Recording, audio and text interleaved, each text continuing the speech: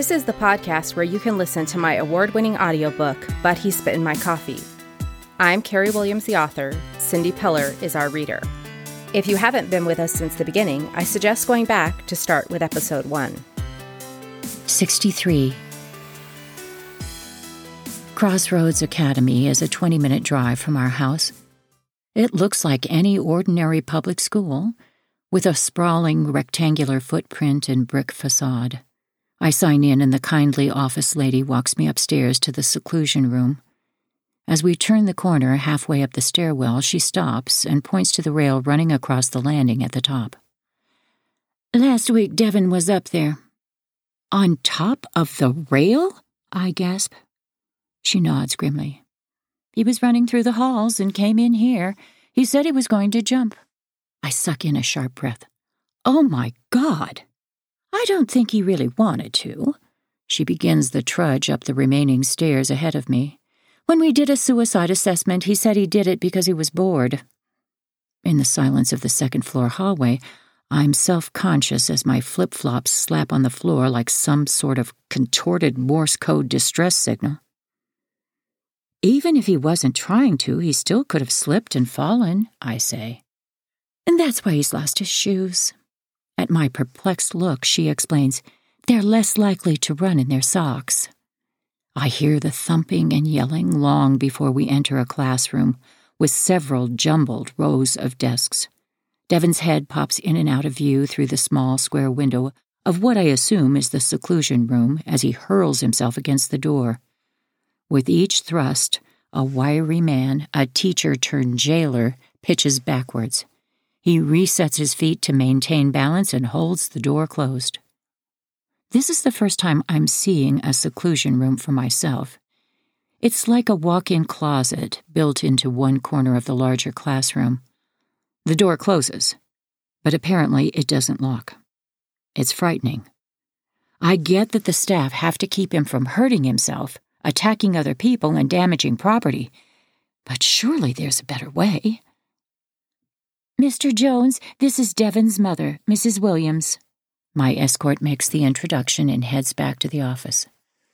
"Something has to be done about this." Spit sprays from Mr. Jones's mouth. "This has got to stop. We can't be doing this every day." I'm embarrassed to be putting him out, but I'm also a bit indignant. Isn't this his job? "Devin," I coax, "I'm here. Calm down so we can open the door, okay?" "Back away," Mr. Jones hollers at Devin in an angry staccato. "Back! Away!" His body jolts with another impact. To me, he says, "This has got to stop. Every day. He does this every day." To Devin, "Back! Away!" I peep through the window so Devin can see my face. I call to him soothingly. "Did you hear that? Back up. Calm down and he'll open the door." The thumping stops. I peer through the small window. Devin stands panting near the back wall. "He's calmed down," I say. "Let me go in." With a disapproving grimace, Mr. Jones reluctantly steps back and I swing open the door. It's heavy, like the door to an industrial walk-in refrigerator. I step in, fighting my own claustrophobia by reminding myself that there's no lock. The room is dim. The air is stale. "Let's try to relax," I tell Devin, finding it nearly impossible to keep my tone calm. Taking measured breaths, I sink to the floor and press my back against the thickly padded walls. I'm surprised at how hard the floor is beneath me. I motion to Devin to sit beside me. "What happened?" I ask. He flops down and bounces the back of his head on the padded wall behind him. "They was being mean to me. They locked me in here for no reason. No reason," he bites out. I take deep breaths as I listen to him. Inhale. 1, 2, 3, 4, 5. Exhale. 5, 4, 3, 2, 1. "If you calm down, we can go sit at a desk to talk instead of in here. Wouldn't that be so much better?" 5 seconds in. 5 seconds out. Devon's head bounces softly back against the padded walls, and he thinks about it. 5 seconds in, 5 seconds out. The door peels open, and Mr. Jones sticks his head in. He barks, "You stop banging your head, right now." Devon glares at him. He slams his forehead hard off of the floor. 64. With each family therapy session, the angry knot inside me unravels a little more. Kira isn't trying to create some sort of phony attachment between Devon and me. She's not trying to thrust him back into our house before he's ready. She's gently picking out the tangle that is our relationship, and it's working. I don't get that sick feeling in my stomach anymore when I'm driving to family therapy. I'm genuinely happy to see Devon. Our sessions feel productive. I usually meet with Kira for about 10 minutes before she brings Devon in. Today, I tell her about Sarah. I have a good feeling about her, and I've started letting her talk to Kayla on the phone. She leans forward in her chair. That is fascinating. It may be a window of opportunity. She may struggle to stay clean after she is released from supervision. Kira is confirming my own thoughts. Because Sarah is on parole, she's taking her prescribed bipolar medication, seeing a therapist, and is regularly tested for drugs and alcohol. It may be literally a once-in-a-lifetime moment for Devon and Kayla to connect with her in a healthy way. What do you think about her having contact with Devon? I ask. Kira doesn't respond immediately. She leans back and looks thoughtful. Do you think she is supportive of the adoption? She's not trying to compete with me. It's more like she wants the role of a friend or older sister. Kira's stacked cosmetic jewelry rings flash as she gesticulates. It could be for Devon very positive. How would you do it? When he's home for a visit, we could call her on speakerphone. That's how it started off with Kayla. Kira nods as she stands and reaches for the doorknob. I am excited about this. It could be for Devon a wonderful connection. Let me see if he is here yet, and we'll bring him back.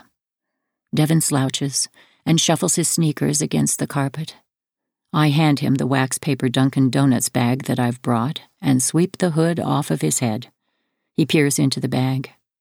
Seeing his favorite treat, he grins. Can I eat it now? Kira reaches for a napkin in her drawer. Devon settles next to me on the love seat and bites into the donut. Let us start off with what is going well for you, Kira prompts. Devon holds a finger to his lips. Mom don't like when people talk with food in their mouths. Her thinks it's gross. Mom doesn't like it. And you're so right. I give his knee a pat. Finished chewing, he says, I'm keeping my room clean. Kira shifts in her chair. You are very neat and clean. I have heard that about you. What else? He devours the remaining donut in one huge bite. I'm good during rec time. Recreational time is fun. You have to work on behaving during the not-so-fun times as well. Did you make it to level 2 yet? I ask. Licking his fingers, Devon shakes his head. Them didn't want to give it to me. Kira clucks her tongue. How did it really happen? When he doesn't respond, she says, For what reason was it that you did not make level? His eyes loll to the floor and his head droops. I got it upset and ripped up my room. You broke the TV. Now none of you boys has a TV. You need to try again to make level. What do you think, Mom? Do you think Devon can do it? He absolutely can, I say with complete confidence. I've never doubted that Devon can do it. Will he choose to do it? That's another story. He grins sheepishly. How was your last home visit? Kira asks me. It was good. We went to the bike path, I say. Was that nice, Devon? Kira asks. We went to Golden Corral, he says with a big smile. Kira leans forward in her chair. This weekend will be your first overnight in a while. Your first since coming to Bridgeton. How do you feel about that? Good, Devin says, wearing a smile and a white powder mustache. Devin presses his hands to his ears as the alarm screams. You need to earn trust back, I explain, soberly, but not unkindly. I test the alarm on his bedroom door one more time. For now, this will let me know when you leave your bedroom at night. Devin keeps his face expressionless. Are his feelings hurt? Is he upset by the alarm? I hope not. But what else can I do? It's Devin's first overnight since threatening to kill Brandon and me. I'd asked Delano to sleep upstairs instead of in his recliner, so we wouldn't need the alarm. Him not do nothing, Delano said, hissing his teeth. Delano has still never seen the frightening side of Devin. In fact, Devin is eager to please when Delano is around. He's always volunteering to vacuum or sweep. He seems to enjoy flaunting his relationship with Delano, as if to show what he's withholding from me. That night, I lay in bed wondering if Devin will figure a way around the alarm. Amayas asked me to hide the knives. I did, but anything could be a weapon if we're asleep. Brandon snuggles on my right side and Kayla snores on my left. Amayas stretches across the bottom of the bed, and I have my legs folded uncomfortably to make room for him. The kids are way too old and big to be in my bed. It's a long, restless night. My eyes burn in the bright morning sunlight as I walk to the mailbox. The shadow of a migraine lurks behind my eyes from not sleeping. The box is packed full with several days' worth of mail. Sorting through, I find what I was hoping for. 2 hand-addressed envelopes, one for Devin and the other for Kayla, both from Sarah. A few weeks ago, at Kira's encouragement, Devin had his first conversation with Sarah. I'd placed the phone on speaker and Sarah's eager voice greeted him. Devin's responses were limited to, no, and nodding his head, which I reminded him she couldn't see. I didn't sense a lack of desire to talk to her. It was more that she's a stranger to him. I created a small collage for Devin with a picture of Sarah forming a heart with her fingers. Next to that, I put a picture of her tattoo with his initials. I laminated it and gave it to him during a session with Kira. I heard from the staff that he keeps the laminated collage under his pillow. Last time we spoke, Sarah told me she was saving money to buy video games for Devin and Kayla, but I'd said not to worry about expensive gifts. They'll love anything you give them because it's from you. It can be as simple as a lucky penny or one of your bracelets. She'd seemed relieved and said she'd put something in the mail for them right away. I walk up the driveway carrying the envelopes. They're decorated with doodled hearts and flowers. Sarah's name and address are written in curly letters on the top left. I carefully tuck my fingernail under one envelope seal and pry it open, trying not to tear the flap. Devin's card is a folded sheet of copy paper with a hand-drawn puppy dog on the front. Inside it says, Devin, I've never forgotten you. I went through a lot when I was younger. I was living on the streets. I'm so sorry I couldn't take care of you. Please forgive me. I know you might be angry with me, and that's okay. But can we be friends? I thought you might need some luck, so here's a lucky penny. Carry it with you everywhere you go. Love, Mommy Sarah. There's a shiny penny from the year Devin was born wedged into one corner of the envelope. Kayla's card has a pencil-sketched kitten and mentions a guardian angel necklace. She's going to be disappointed, though, because there is a tear in the corner of the envelope and no necklace. Using a little glue, I reseal the envelopes. I find Devin and Kayla and hand them the cards. They tear them open. As Devin reads, his eyes grow wide. He searches the envelope for the penny. He grasps it in his fingers. I never had me a lucky penny before, he says. I smile, happy for him, but turn to console Kayla, who is searching the corners of her envelope. 65.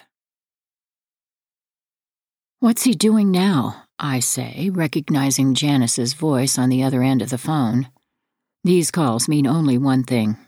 Devin is in trouble. "You sure know your son," Janice says. She's one of the regular staff assigned to Devin's Bridgeton group home. "He started his ballerina thing again." "Ballerina?" I ask, pushing in my keyboard drawer and standing. "Has no one told you about that? He has a couple different personalities. One is a ballerina, another is a thug." She tells me how the boys were playing football, and Devin didn't want to go inside for shower time. Left alone in the backyard with Janice, he'd skulked around the edges of the fence, looking for sticks, and then threw them in her general direction. "You're not my boss, you nigger," he spat. I wince, hoping she doesn't think he learned that word from me. Janice had leaned against the porch door and scrolled through her phone while discreetly tracking his movements. After a few minutes, Devin shook himself like a wet dog. He hooped his arms over his head and did his best imitation of a plie. When Janice didn't respond, he skipped across the lawn, arms haloed over his head, and twirled like a ballerina in a tutu. I can't help but laugh out loud, picturing him, body like a husky football player prancing across the lawn. Janice chuckles.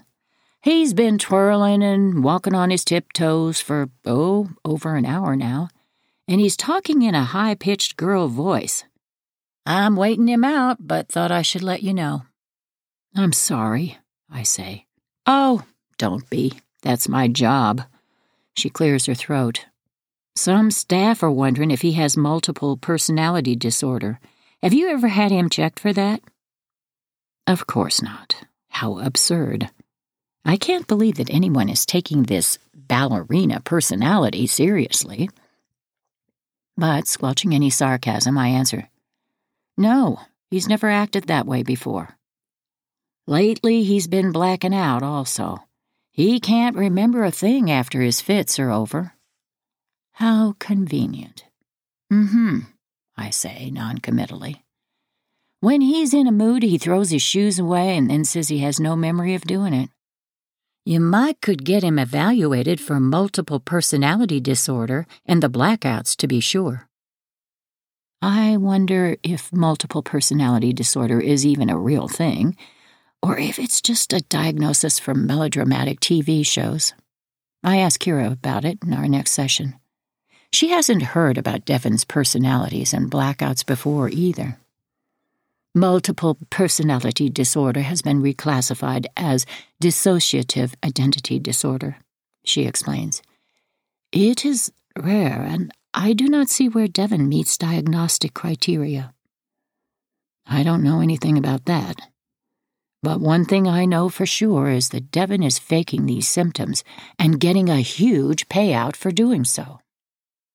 With a thoughtful look, Kira goes on. After working with Devin for several months, I am at a bit of a loss.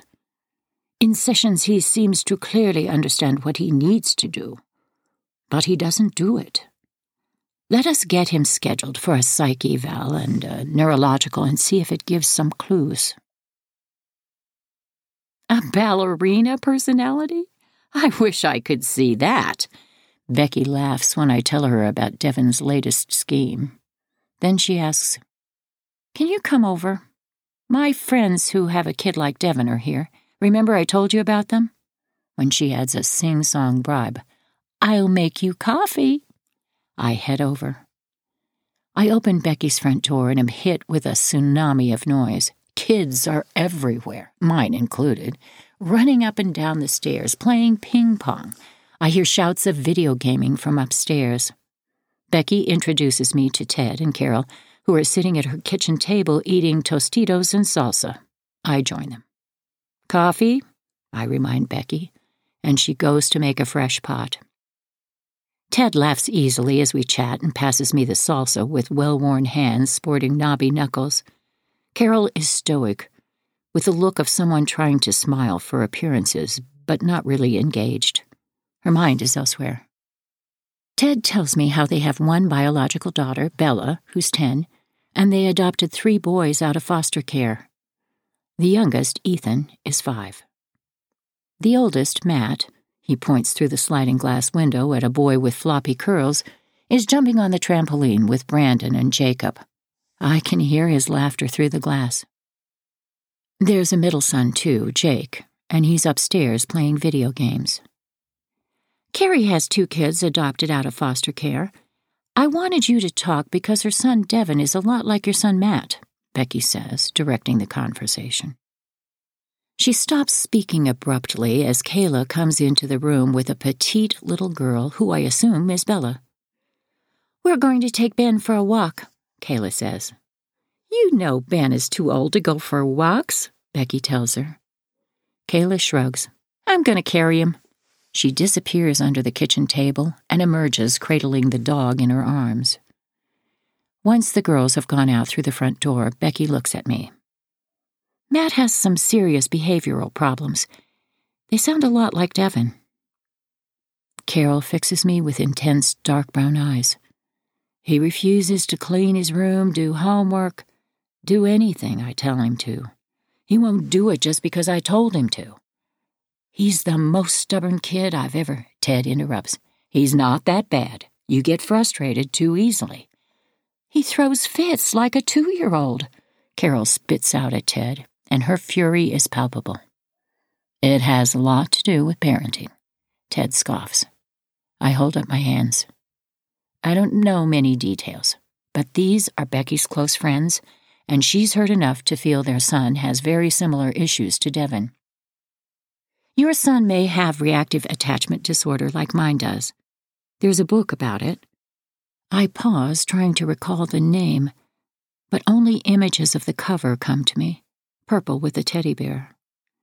I explain what I know of the disorder and say, "These kids see their mom as the enemy because of the abuse or neglect they experienced. Instead of trying to bond with her, they push her away. And," I say with emphasis and a hard look in Ted's direction, "they hide their behaviors from their dads as a way to control their mom." Carol is nodding her head emphatically, while Ted shakes his. Becky leans across the table. "Ted, we've been dealing with this for years. Just because you don't see it doesn't mean it's not happening." By the look on Ted's face, he doesn't agree. Becky brings over a box of tissues and Carol takes one. Her voice cracks. "I don't know what to do anymore. I feel like I'm going crazy. And when he broke Bella's iPod and threatened her, I lost it. I want to be loving, but I can't. I can't." "I understand," I say to reassure her. "You need to get a copy of that book. I think it's called something about Love Isn't Enough." "What do they do for kids with— what did you call it?" "Reactive attachment disorder, RAD." "How do they treat RAD?" I wish that I had a better answer, but give her the truth instead. "What I've found is that there really aren't treatments to fix this." I tell her a little of our story, and how Devin has been getting out of home treatment now for over 3 years and only getting worse. Carol presses her hand to her throat. "What can I do?" I know I can't give Devin the help he needs at home. I've tried. So, I've had to pick what's best for my other kids and keep them safe, and that's why I leave him in those facilities. Becky says, "You may need to start thinking like that, too." Ted pushes back his chair, walks to the sliding glass door and lets himself out. The 3 of us watch him in silence as he walks to the trampoline and begins talking and laughing with the boys. Carol draws my attention back inside as she says, "I get so angry sometimes, I scare myself. Once, I picked him up by his neck." She extends her arm with her thumb and forefinger forming a C, and I can practically see the kid dangling there. Her voice shakes. "I carried him straight up the stairs like that, Ted had to come and pull me away. I lost it. There's no hesitation in my response now. You need to get him out of your house. Everyone has a breaking point. You've got to get him out before something bad happens. It's easy to think if you spank them a little harder or one more time, they'll get it. They won't. Carol doesn't say the words, but I read the desperation in her eyes and the hopelessness in the slump of her shoulders. I know the unspoken root of this type of guilt. I lower my voice. I don't tell many people this, but the truth is that I have a strong sense of responsibility for Devin, but that's it. I've tried to love him, but I don't know how to. Carol's rock-hard exterior crumbles. That's exactly how I feel.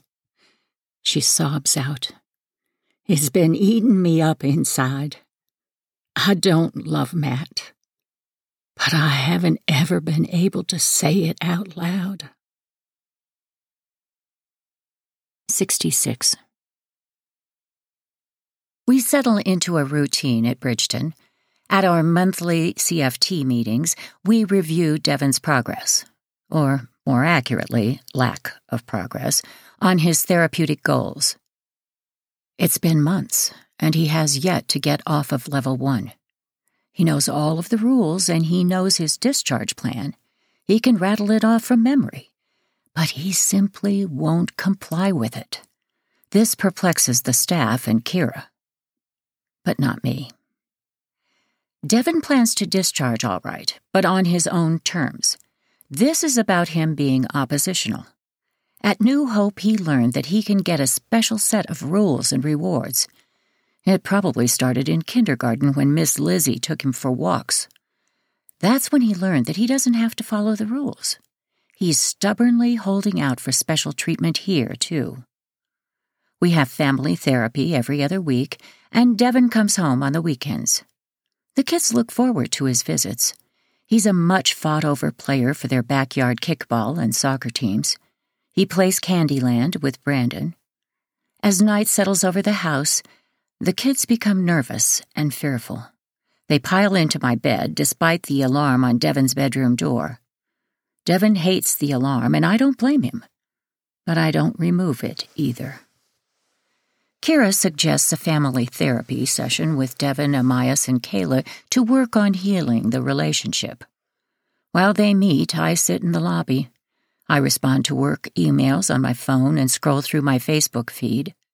I upload a couple pictures, one of Kayla getting ready to clean the bathroom with rubber gloves on her feet like flippers, and one of Brandon asleep, hugging his football like a teddy bear. I tag Papa, my mom, and Becky. I tag Sarah, too. An hour later, the kids emerge from Kira's office. Ms. Williams, let me speak with you for a moment. Kira nods toward the receptionist, an unspoken instruction to keep an eye on the kids. Amias pulls his school iPad out of his backpack, probably to show Devin some inane video on YouTube. I follow Kira into the office and sink into my usual spot on the love seat. How did it go? I ask. Devin talked about feeling left out and not living at home. Amias and Kayla discussed some of their fears. She pauses for a long moment as though choosing her words. I brace for the worst. She says, I am glad we did this because I was able to see the family dynamic. Amias and Kayla are very well-spoken for their age. They are mature and have excellent vocabularies, especially Amias. He thinks and communicates like an adult. She shakes her head as though she was taken off guard. Did she think that our whole family is a mess? I'm heartened that someone is finally seeing that I'm not actually a terrible mother. Kira continues, I am going to have to think about how to help Devin bridge that gap. They are on a whole different level than he is. He's never going to fit in with them. Before leaving, I snap a few pics of the 3 kids together. Devin, now 12, stands in the middle with his arms over Kayla and Amias' shoulders. They make faces, and it's impossible to get a shot with all 3 of them smiling. I settle for a goofy pose. I hug Devin goodbye and tell him that I'll see him in a couple of days at his doctor's appointment. "Am I getting shots?" he asks. "No, nothing like that. It'll just be talking." I give his arm an encouraging squeeze and head for the car with Kayla and Amias. "I don't remember nothing when I wake up," Devin says with his trademark wide-eyed look. "What do you mean wake up?" the neurologist asks. "I wake up and don't remember nothing. It's all black." "What about before you go to bed? Do you remember then?" Devin's eyes slant toward the ceiling. "Yes." He draws out the word like a string of silly putty. "You remember what's happened until you go to sleep, but wake up with no memory of the incident? That's what you're calling blacking out?" Devin bobs his head. "I remember what I'm doing before I go to sleep. I wake up and forgot." The doctor places a stethoscope to Devin's chest and back. Janice and I sit on chairs pushed against one wall of the exam room. As the doctor performs a basic physical exam, he continues asking questions. "Is there anything specific that seems to cause the blackouts?" "Being mad. I saw monsters on my eyelids telling me what to do, too." I struggle to school my features. Devin's always thought the best way to sell a lie is to oversell it. At least that makes it easy to know when he's lying. The doctor begins to type notes into the computer. After a pause, Devin continues unbidden. "Nobody believes me, but I don't remember nothing when I'm having a fit. Nothing, except sometimes voices telling me to do things, like throwing my shoes away or hitting the window with rocks." "Do they ever tell you to do other things?" "What kind of things?" The doctor shrugs. "Ordinary things? Like go watch TV or look out the window?" "No, just bad stuff." The doctor writes an order for a brain scan, but he tells Janice and me that it's not necessary to have one performed unless we want to. Devin shows no sign of a neurological disturbance or injury. Due to liability, I assume, Bridgeton schedules the scan anyway. The results of the neurological exam and scan are as expected, both clear. Bridgeton provides this information as well as other documentation to a third-party clinician who does a new psychological evaluation of Devin. A few weeks later, the results are in. The report begins with a summary of Devin's social and early childhood history. This time, for the kinetic family drawing test, Devin drew a detailed and colorful setting with stick figure people. When the clinician asked him what the family was doing in the drawing, he responded, "Dad is about to teach us how to swim. Mom is watching. She doesn't do much." I bat away my annoyance and continue reading. The evaluation reaffirms the RAD diagnosis, but this time explains how it impacts Devin's behaviors in a way that makes a whole lot more sense than what Beth had explained to me. He seems impulsive and resentful.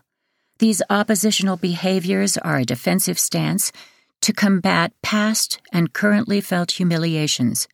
Deep resentments toward authority figures are projected outward, causing frequent social and family difficulties. Punishments probably only reinforce his rebelliousness, defiance, and suspicious attitude. The desire to provoke fear and to intimidate others likely stems from a need to overcome his own sense of weakness and to vindicate past perceived injustices. As I read, I hold my breath, daring to feel hopeful. Is this the key I've been searching for? In treatment, Devin will likely challenge and seek to outwit therapists by setting up situations that test the therapist's skills, catch inconsistencies, arouse anger, and belittle and humiliate him/her. He may further actively impede progress and rob himself of what steps he has made toward treatment goals. He will likely resist exploring motives and feelings and will likely often blame others for problems and externalize responsibility for his actions. It is unlikely that he will experience guilt or accept blame for the turmoil he causes. I scramble for my cell phone. As soon as the call connects, I blurt, "You're not going to believe it. I got Devon's new psych eval—" "Hang on, I can't talk," Becky says. "I'm at the grocery store." I ignore her. This can't wait. Listen to this. "He seems impulsive and resentful." I read the paragraphs to her. Wow. I know. She even realized how he manipulates therapists like he did with Wanda and Beth. I can't believe it. My eyes race ahead. I zero in on a paragraph further down on the page. "Okay, listen to this," I say, and read. "Devon seems to have a difficult-to-modify character and will likely be resistant to treatment." Sounds like she really figured out what's going on, Becky says. So, what does she recommend? She diagnosed him with RAD, an oppositional defiant disorder like New Hope did, but this woman actually understands how it is affecting him. I can't believe someone finally understands what's going on. I scan ahead, looking for recommendations. I hear Becky talking to the cashier and wait until she's finished. They recommend he continue in treatment programs long-term, medication management, and she says we need to get juvenile justice involved early. It sounds like this psychologist actually knows what she's talking about, Becky says. Relieved and optimistic, I agree. Now that we know what's going on, we can get real treatment.